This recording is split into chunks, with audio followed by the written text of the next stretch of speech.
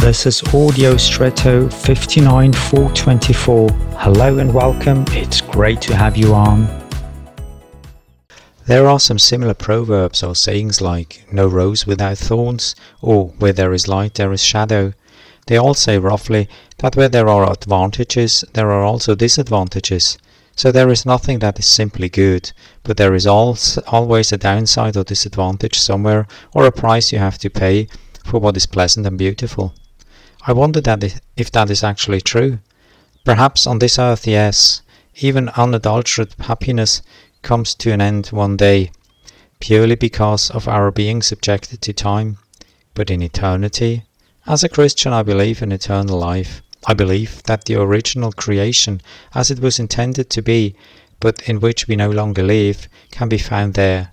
According to testimonies, without tears and suffering, there is also no more sickness and pain, but certainly roses, maybe even with thorns, but probably ones that do not sting.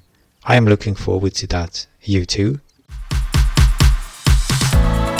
And now, I wish you an extraordinary day.